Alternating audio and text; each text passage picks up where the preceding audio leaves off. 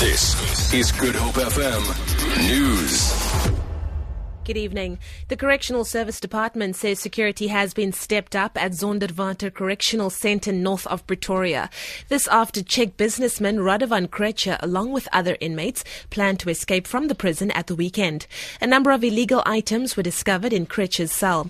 They included a firearm and ammunition, a knife, cell phones, a memory stick and a diary which contained the names of witnesses and investigators in his case. The department's Manalisi Wolela reports. We are also trying to ride the technology wave with the installation of the cell phone detectors in 39 facilities across the country currently. And we are also implementing what we call body cavity scanners, so that it doesn't matter where you hide in your body something or contraband that you want to smuggle to our facilities, we will pick it up. But of course, what we're doing, we're prioritizing those problematic centers in the country. A South African businessman who's been reunited with his family after being jailed in Equatorial Guinea will shed more light on his ordeal later this week. Daniel Janse van Rensburg, who's from Hoekville in the Southern Cape, landed at George Airport last night. He was released after theft and fraud charges stemming from an aviation deal were dropped. Family spokesperson Fran Kirsten. Daniel Janse van Rensburg is absolutely exhausted after his trip back to South Africa from Equatorial Guinea.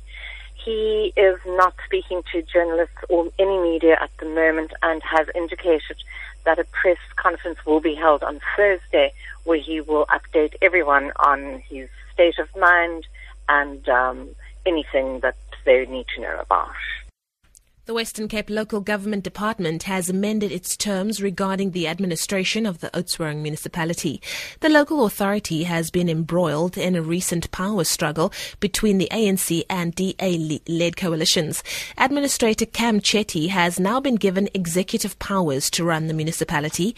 Acting Local Government Minister Alan Winde says the amendments will take effect immediately. We now have placed the municipality under full administration.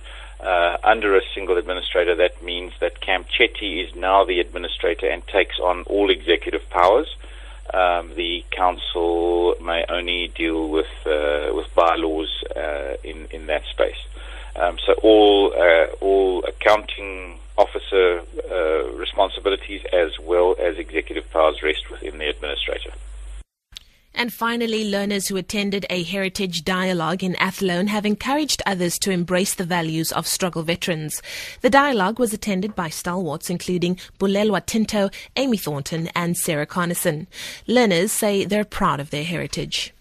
It's so important for us as the youth to remember this and to embrace our heritage. It shows me that, I came here, I'm in South Africa now. Because of these old people, veterans who fought for my future. We're always saying, now what?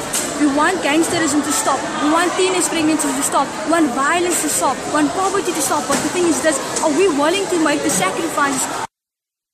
For Good Hope FM News, I'm Leanne Williams.